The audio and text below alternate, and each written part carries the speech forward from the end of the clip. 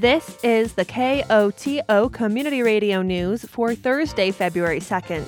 I'm Julia Caulfield. In today's headlines, Telluride approves increased capacity for Bluegrass Festival, large-scale questions on short-term rentals, Town Council approves grant funding for 2023, and a mountain weather forecast. Festivarian Nation will swell even bigger this year. This week, Telluride Town Council approved an additional 500 individuals per day at the 50th annual Telluride Bluegrass Festival. So the request in front of you is to have an additional 500 people per day for the upcoming Bluegrass Festival, which is scheduled for June 15th to the 18th and is their 50th anniversary. And that would bring their total capacity from 11,500 to 12,000 per day.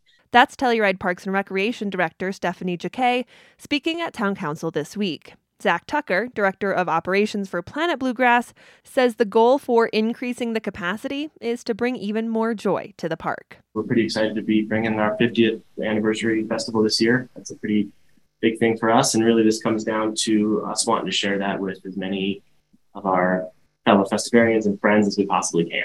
Each year, Planet Bluegrass reserves 500 tickets for locals.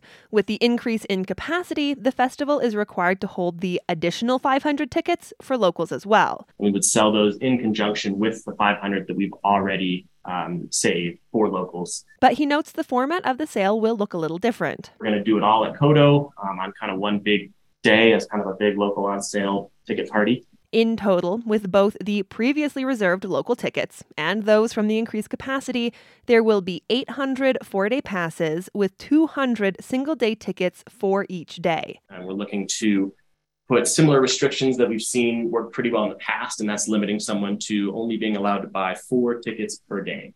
So that could be 4 four-day tickets, and that's kind of thinking, a family of 4 wants to be able to send one person to go buy their tickets.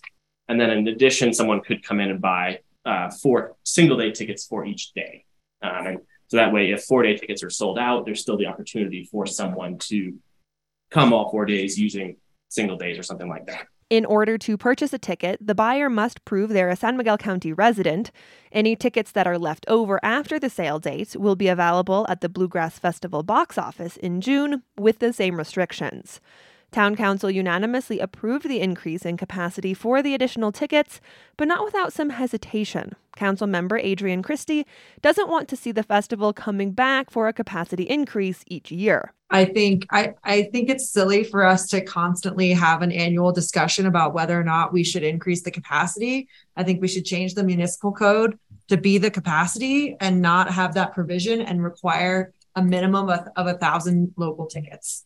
Whether that capacity is 12,000 or 11,500, whatever, that's perhaps a discussion for another time because that's not really what we're talking about right now.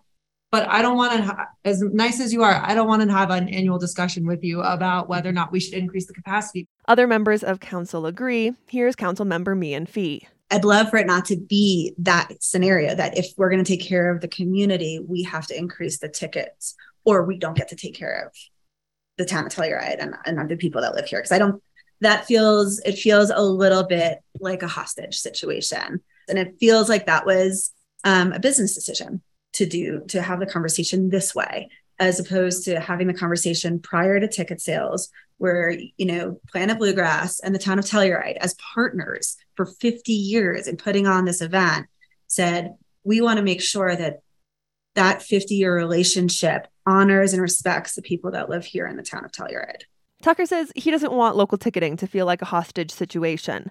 To ensure as many locals who want tickets are able to get them, moving forward, he says Planet Bluegrass intends to sell local tickets before they become available to the general public. So it's going to feel real early. It's going to be October, November of the year that we're in.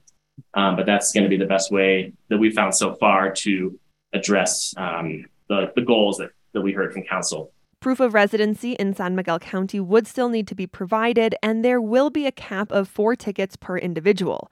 As many locals as want to purchase the tickets will be able to, the remainder of tickets will go to the general public. The 50th annual Telluride Bluegrass Festival will take place in Town Park June 15th through 18th. Local tickets will be on sale at KOTO Radio on Wednesday, March 1st from 10 a.m. to 4 p.m. Proof of San Miguel County residence is required.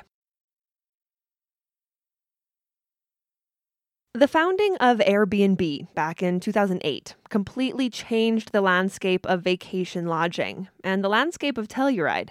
But while the town has made moves to limit short-term vacation rentals in the past, it's never done a deep dive into their impacts. As KOTO's Gavin McGough reports, that's about to change. In 2021, worried about the impacts of short-term rentals, or STRs, Telluride voters decided to put a hard cap on such properties and cease to offer additional STR licenses.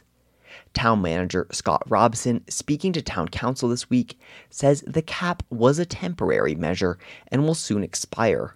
Robson begins by reminding listeners of some of the history. Residents of the town of Telluride, as you know, passed Telluride Question 2D, imposing a suspension on the issuance of a short-term rental business licenses and capping the number of STR licenses to approximately 750 for a 2-year period, and that stretches until this year, November of 2023. That cap was based on the existing number of licenses held in August of 2021. The town of Telluride has never fully studied the issue of short-term rentals. Town now plans to embark on such a data-finding mission by hiring a third party to research STRs in Telluride and Mountain Village. Robson explains the goal of the study is to find a baseline of information on which to make future decisions. Really, at least my goal is that this study will provide a robust data set and analysis of the STR landscape in Telluride for the majority of our community to at least understand and hopefully agree upon the data, the facts, the methodology here, and that you as policymakers are provided with the data and the public input you need to make informed decisions on future STR policy in Telluride. That baseline information includes how many STRs the area has, where they're distributed, and so on. Robson continues a list of questions for the study. Collection of data related to overall percentage of housing stock that are STRs and locations per neighborhood, percentage of STRs per neighborhood. Now, this is within both Mountain Village and within the town of Telluride. We would love to identify the number of hotel rooms, for example, that are existing and planned in both of our towns and estimate the number of STRs needed to really supplement that traditional hotel accommodation bed base to adequately support both our current and future visitation in Telluride. Short-term rentals and the platforms that promote them have come under criticism, not only in Telluride but in the tourism industry globally. They have been blamed for driving up rental prices for locals and sending tourists flooding into neighborhoods which were once quiet residential spaces off the beaten path. Robson says part of Telluride's study will include an analysis of how short-term rentals interact with other housing needs in town to see whether mitigation efforts are necessary. A third bucket would be that housing impact analysis. And again, this is more important to some communities than others. Some have chosen not to necessarily weave these elements into their RFPs in this kind of a study. But really here is where I think in Telluride, so much of the debate has occurred in many of our peer communities, but understanding better the degree to which STRs impact our workforce housing. Robson and town staff are drafting a request for proposals or an RFP to ask for third-party researchers who could complete the study. Robson asked town council if they approve of the study's scope as it is written. Councilmember Adrienne Christie says she does, but wants to ensure town isn't making any assumptions. Here she points to a specific statement in the RFP. Just even the question C1, evaluate the degree to which STR contribute to workforce housing shortages. I can see people in the STR industry wishing that question said, or that this statement is more, do STR contribute to workforce housing shortages? If so, to what degree? Like making sure that the questions don't have an inherent bias in them so that we are trying to be reflective and honoring the idea of checking our own assumptions. After Telluride has secured a research firm to complete the study, it hopes to have data in hand by late spring or summer. Telluride's Town Council unanimously approved grant recommendations for the Commission on Community Assistance, Arts, and Special Events on Tuesday. On January 11th, CASE voted unanimously to approve the recommended grant allocations. That's Parks and Recreation Special Events Coordinator Amanda Baltzley speaking before Town Council. CASE accepts and reviews grant applications which fall into two categories: arts and special events and community support organizations. Two categories differ slightly in terms of eligibility criteria, items funded, and uses of funds. Sasha Cuccinello, CASE Board Chair, notes there's a number of criteria the board looks at while allocating funds. The goal of the review criteria and application questions was to provide the Commission with the tools necessary for a comprehensive evaluation of a variety of proposals. The review criteria are as follows. 1, compliance with CASE grant guidelines. 2, demonstration of unique and necessary services provided. Efforts to promote collaboration with other nonprofits, board participation in the organization, long-term sustainability, strategies, budget, and ability to raise funds. 6, economic impact on Town of Telluride. 7, outreach efforts and number of participants. Diversity, equity, and inclusion of board, staff, and community served. Compliance with Town of Telluride policies and ordinances. And 10, completeness and specificity of application. Based on that criteria, last month, the CASE board recommended allocating over $500,000 to 44 nonprofits. This week, Town Council was charged with approving CASE's recommendations. But in an item that typically is more of a rubber stamp, conversation got slightly contentious. Council member Adrienne Christie has concerns about how the funding is allocated, though she began by thanking CASE for its work. First of all, I just want to say thank you. I know how much work goes into those applications and how much work it is to read all of them and to assess sort of who is worthy of funds. But should like to see more input from council about the town's priorities for funding. CASE is a very passive way of funding. Like, you guys come to us, ask for what you want, and we'll decide whether we want to give it to you, as opposed to us on council saying, we want to fund early childhood education. And we're going to put generally in CASE this amount of money towards that amount. And please come to us and ask for that.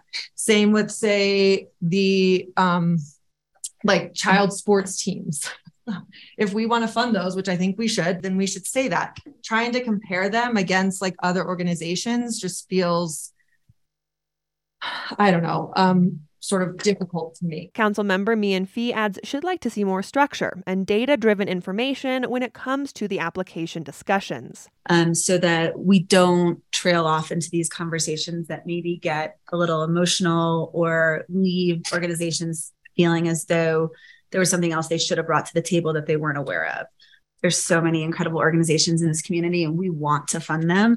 And so I think this is just an amazing opportunity for us to really be able to create a structure that will allow our nonprofits to succeed, our organizations to succeed, and the CASE board to feel as though they're following the direction that the community wants them to. But Council member Dan Enright notes with a wide breadth of organizations, there's need for an element of subjective conversation. The apples and oranges nature of these different organizations and what a wide spectrum that they cover of what is the empirical data that compares? How do you have one application that shows their value or makes them fight for the same pool of dollars without the connection and emotions of the CASE board members coming into play to a certain extent. Town staff, the CASE board, and members of council and the public who wish to participate will continue to debrief on the grant process at its future meetings. With approval of funding from Town Council, the Town of Telluride will distribute funding agreements to grant recipients, with payments following after.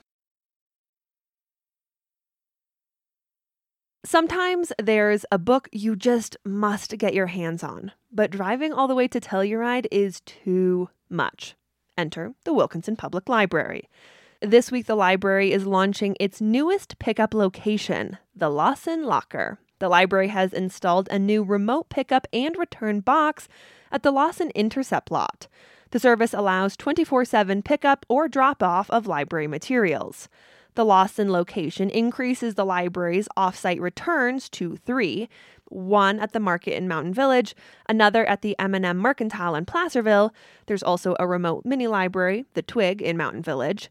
But the Lawson Locker is the only site to provide hold pickups. To try out the Lawson Locker, find a title you'd like to borrow from the library and put it on hold. Then select Wilkinson Public Library Lawson Lockers as the pickup location. You'll get an email when your item is ready for pickup.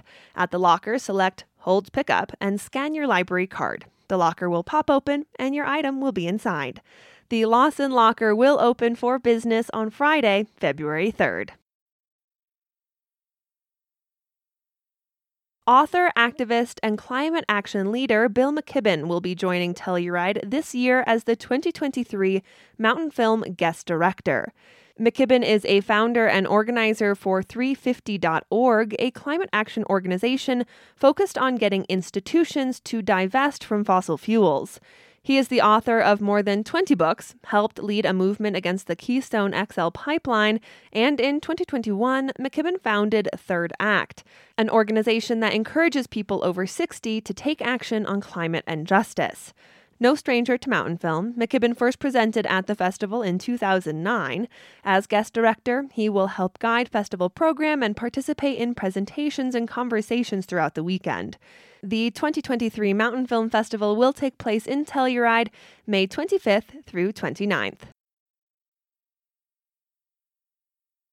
A coalition of community members in Montezuma County is working with doctors from the Indian Health Service to provide medical support for the unhoused. For Rocky Mountain Community Radio, Chris Clements of KSJD has more. Every Tuesday in Cortez, a street medicine group meets at St. Barnabas's Church. They head up and down the streets of Cortez, traveling behind retail stores and scouring public parks in search of the unhoused. The goal is to provide those they encounter with medical care, clothing, and some reassurance that they are not alone. Lucia Bueno Valdez is the Homeless Services Specialist at the Pinion Project, one of the groups involved in the coalition. I have seen everything from them doing realigning broken arms, broken legs, checking up on people, calling the ambulance and having people checked into the hospital, more than just an emergency room stay, taking clients themselves to Shiprock. Bueno Valdez added that the street medicine group also distributes sleeping bags and clothes to the unhoused people they come across. For KSJD, I'm Chris Clements. Lawmakers at the State House are trying to curb the use of 4-point restraints in Colorado. 4-point restraints involve securing a person to a bed by their wrists and ankles.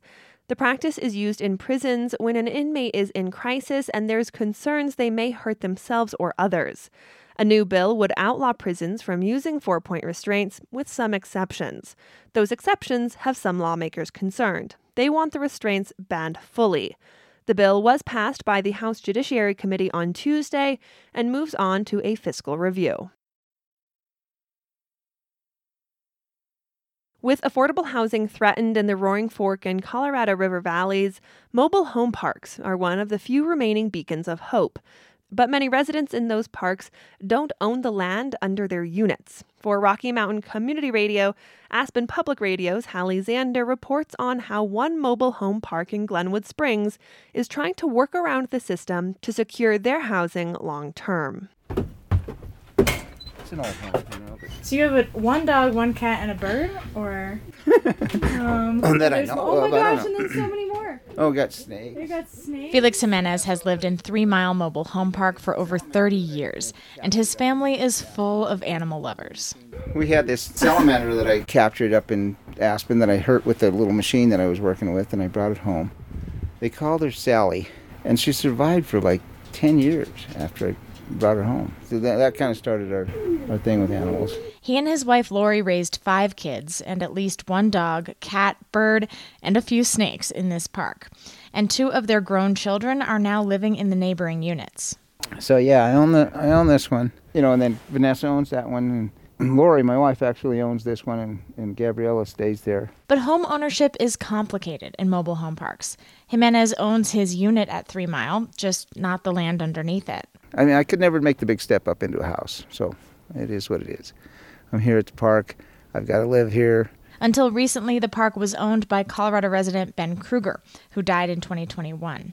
After that, Jimenez and his wife, Lori Bennett, were afraid their housing was in jeopardy. Both of us are getting ready to be retired, and to think of increasing rents on a retired salary, it was like, okay, we're going to get roommates, we're going to sell, And when we thought we'd have to sell, it was like, well, what state do we move to? But when Jimenez met Sydney Shallot, the executive director of the social justice nonprofit Manaus, their options opened up. Manaus and its subsidiary, Roaring Fork Community Development Corporation, have been trying to help mobile home park communities purchase their land. Bennett says Jimenez has been rallying his neighbors to sign on to this effort. He's worked so hard for the past year, talking to people and just, pounding on doors. And mobile homes are not truly mobile after a period of time. A lot of people who are priced out of their lots end up having to leave their homes behind. Shallot is excited about the opportunity Manaus has to preserve 3 Mile. But in previous years with similar projects, their efforts were unsuccessful. Here's Shallot. None of those projects came to fruition because once the parks get listed, it's like a feeding frenzy of bids. And so even if the residents do this miraculous work and get all the financing in order to purchase, they're going to have competition, and the competition comes in millions over. Updates to Colorado's Mobile Home Park Act went into effect in October. Now, residents get 120 days notice when their properties go up for sale before the owner can go into contract with a new buyer. That's up from the 90 days previously required. But even when residents of the Dotsero Mobile Home Park used their time this summer to develop partnerships and secure financing, the sellers still denied their offer. Manaus wasn't involved, but they watched that effort from the sidelines. All that work, and I mean significant work, it was insane, and it still fell through. And so that was just too heartbreaking. So when it came to 3 Mile, Manaus met with the property owners before the mobile home park was listed for sale. Shallot says that was their best shot to avoid displacing 20 homes filled with 90 residents, 31 of which are children. When we learned that detail, we were like, oh yeah, we're going to do whatever we can to make sure they don't have their school system interrupted, that they don't have to move, that the families don't have to scramble to find an extra $1,000 a month for a pad fee that doesn't actually result in much improvement. At first, Shallot had been offered loans that required her team to raise $250,000 from donors by the end of April and pay interest only for the first 5 years of their mortgage. But last week, given the volatile real estate market, the terms changed. Now they need $500,000 committed by March 3rd, and their interest-only payments are just for 2 years. That puts a lot of pressure on Shallot's team to double their fundraising efforts in a very short period of time. We're having a hard time sleeping. This is a project that's near and dear to us, and I think I've been working, 12-hour days lately, and my whole team has. The pressure is definitely on in a different way than we were expecting. Shallot says they're still hopeful and have formally asked the current owners to give them more time to fundraise. And if they can pull it off, at least 13 of the park's 20 properties agreed to be a part of the purchase. Manaus doesn't plan to be a long-term landlord, but Shallot says they'll give the residents time to purchase the park back.